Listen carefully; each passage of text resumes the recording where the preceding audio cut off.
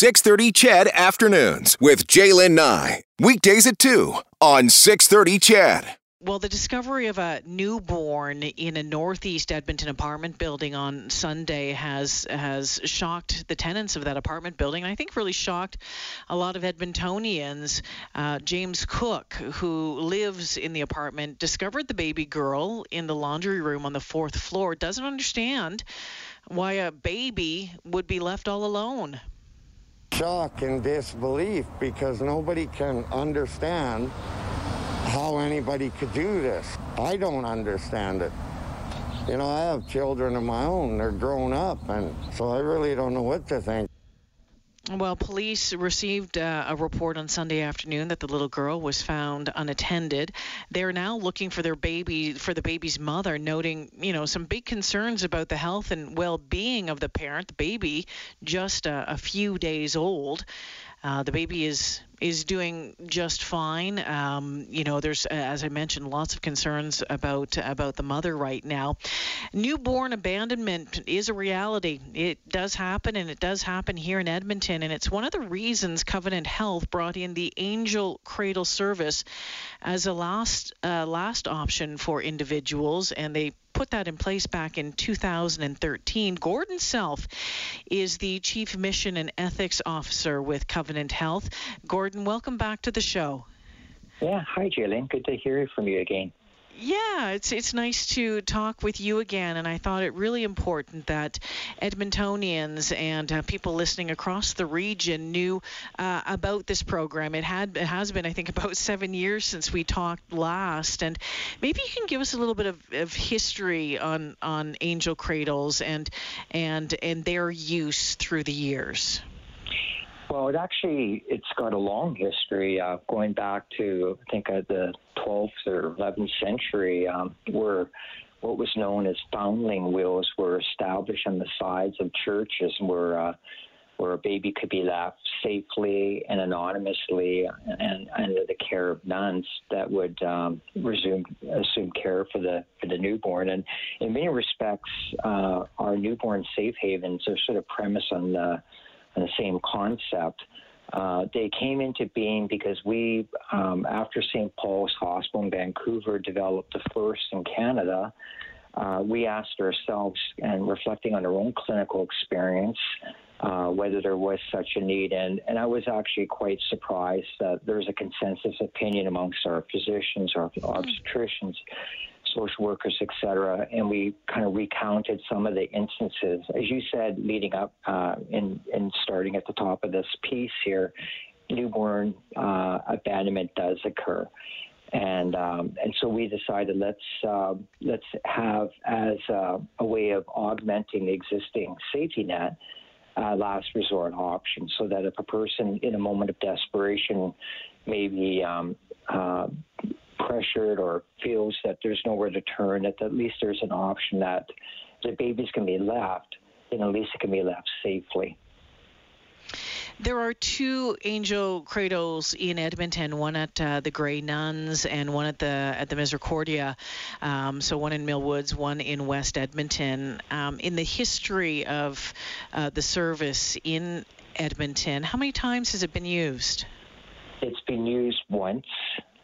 In the latter half of 2017, it was used as it was intended, and a newborn was left at the Grey Nuns. We reported on that, not at the time it had occurred, but within months of that successful infant being, like with the baby being left there successfully.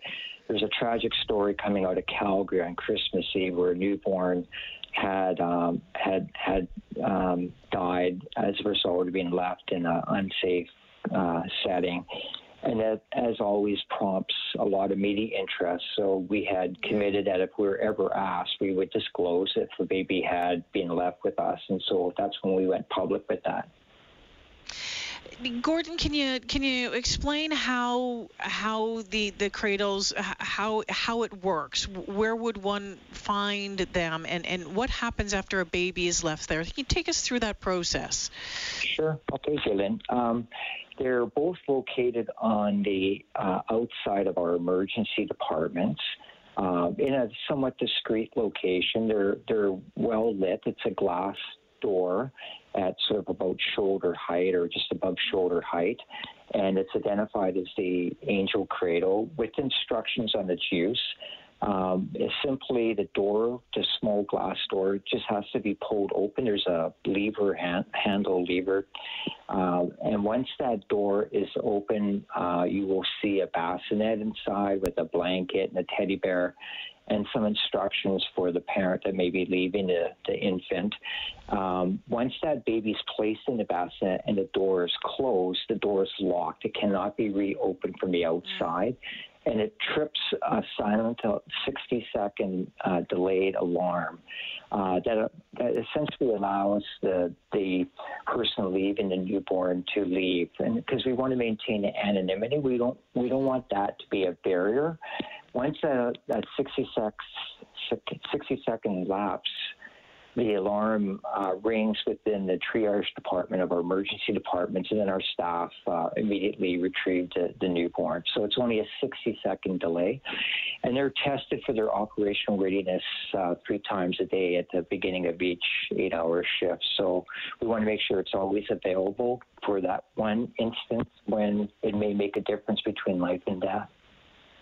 So once the baby is left, the hospital does not try to find the parent, and I guess a phone call is made to Children's Services to put the baby in their care. Exactly. And then we would immediately, the baby's assessed, and as long as there's no instances or any evidence, of harm, then normal processes just kick in. Child and Family Services apprehends and assumes custody of the newborn. The newborn is admitted to the neonatology unit where it's continuously evaluated and monitored. And then, and from there, then Child and Family Services would see that it's placed within, in a foster home until long-term arrangements may be made. And all we're really doing is managing a gap, because nothing precludes that person leaving a newborn from coming forward. And so they may, maybe in a moment of desperation, there's nowhere to turn. We might make a decision that we may regret later. And whether the parent ever comes forward or not, at least the baby's safe. And that's what we're trying to do. So it's really premised on a harm reduction sort of strategy. Yeah, and what about, for instance, if whomever is leaving the baby, puts the baby in the cradle, but needs help themselves? I mean, I guess, they might be worried about walking into ER with the timing of everything and how that might unfold, but they could very well be in need of some serious help on their own. What happens on that front? Absolutely. And as you said at the beginning of this story, we don't know what may be going on for that mom, and that's a person who's vulnerable, who needs help. And that's why we've always, we've never said it's about numbers. It's been used once, so we're very happy that occurred and it made a difference. But if it's never used again, that's fine. We're always happy to sort of contribute to this public message that if your listeners are aware of, or they themselves may be in a vulnerable situation, they may be in a home setting where domestic violence may be, operative, or the person feels there's nowhere to turn, and they may have some perceived barrier from getting the necessary obstetrical prenatal care, and also the wraparound support services. So we want people to come forward. And again, sometimes it could be a teen hiding their pregnancy. We've had people present in labor not realizing that they're pregnant. So there's we don't understand why people may hide their pregnancy, whether even consciously to themselves or not. And so the more that we raise awareness and ensure that there's good, communicate that message that there's excellent services out there that are there to provide the necessary interventions without judgment. And so that's why we always say this is a way of augmenting the existing safety net, but there's a whole continuum of services that we want people to make themselves, to avail themselves of. Absolutely. Gordon Self is the Chief Mission and Ethics Officer with Covenant Health. We're talking about the angel cradles that are at 2 Edmonton hospitals, at the Grey Nuns and at the Miz. Gordon, you mentioned that one time that it's been used back in 2017, and I know, of course, confidentiality is, of utmost, but I'm wondering, when that happened, and I'm not sure what you can tell me or what you're able to tell me, Gordon, and that's absolutely fine. But, I'm curious to know about when that alarm went off at the Grey Nuns that day. Did you have an opportunity to speak with the people who, opened the door, found the baby there? And I'm wondering about their mental health as well, and decompression from that, and experiencing, that as well. I mean, opening a door and finding this baby there. Well, these are professionals, and I'm very proud of our clinical staff. And that's why we test it every day for that one instance where it may occur. But when it's like anything, you prepare, and then all of a sudden when it occurs, just a whole different reality kicks in. But they are used to, this is the emergency staff. They are so well trained to provide that timely intervention no matter what. So they were obviously excited, and it was a positive outcome. And you're right, I'm not going to identify the gender. All I can say is that it was the newborn was healthy, and indeed was a newborn. From our clinical assessment within a couple days, and so this was we were very happy. And then once we've had that one experience, it just sort of makes it very real for us, and it just kind of strengthened our resolve to ensure that they continue. So, for example, Jaylin, we're having a new emergency department being built at the Miz, and so that's under construction as we speak, but we already have, as part of that new footprint, the new emergency department location for the new newborn safe haven, the Angel Cradle. So we're committed to this. And there's also, from time to time, people across the country that will contact us to one of our colleagues in Vancouver, Dr. Jeff Cundiff. We're often consulted about the interest at a local level about establishing. And so we always, we're very transparent. We talk about our experience and what went into that, and we would support that.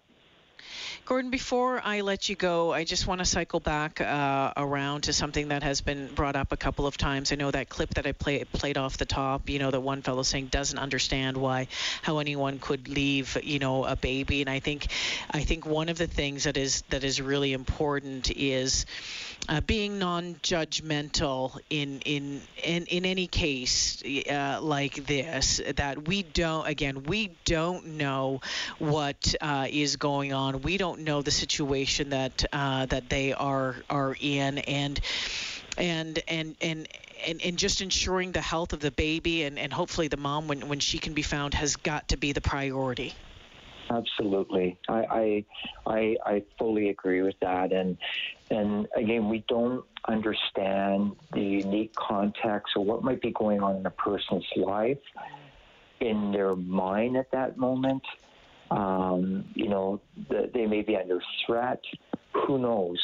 But I would look at it this way, and I suggest that maybe a way of thinking about it is that certainly when people have made use of a newborn safe haven like an Angel Cradle, and they exist in Europe, for example, as well as here in Canada, I would look at it that parent may be making a loving choice. Rather than leaving a newborn somewhere that's, in a back alley or a dumpster, that they're making that conscious choice to leave their newborn in a where the baby will be safe. Now, in this instance, what's being, what just occurred in Edmonton, we can only speculate. We don't understand, and until that full story comes out, I think it's important that we just try to, communicate our best wishes and hope that the authorities or police who are excellent in their work are able to locate this person and see that the individual gets the help that they need. Gordon Self joining me this afternoon. Gordon, I always appreciate our conversations. Thank you for joining us this afternoon. It was nice to talk with you again. Likewise, Jalen. Good talking to you, and I look forward to it another time. Take care now. Gordon Self, the Chief Mission and Ethics Officer with Covenant Health, where, 2 angel cradles and are in Edmonton, one at Grey Nuns, one at the Miz, where, people, parents, mom, whoever, guardian can leave a baby and in a safe spot.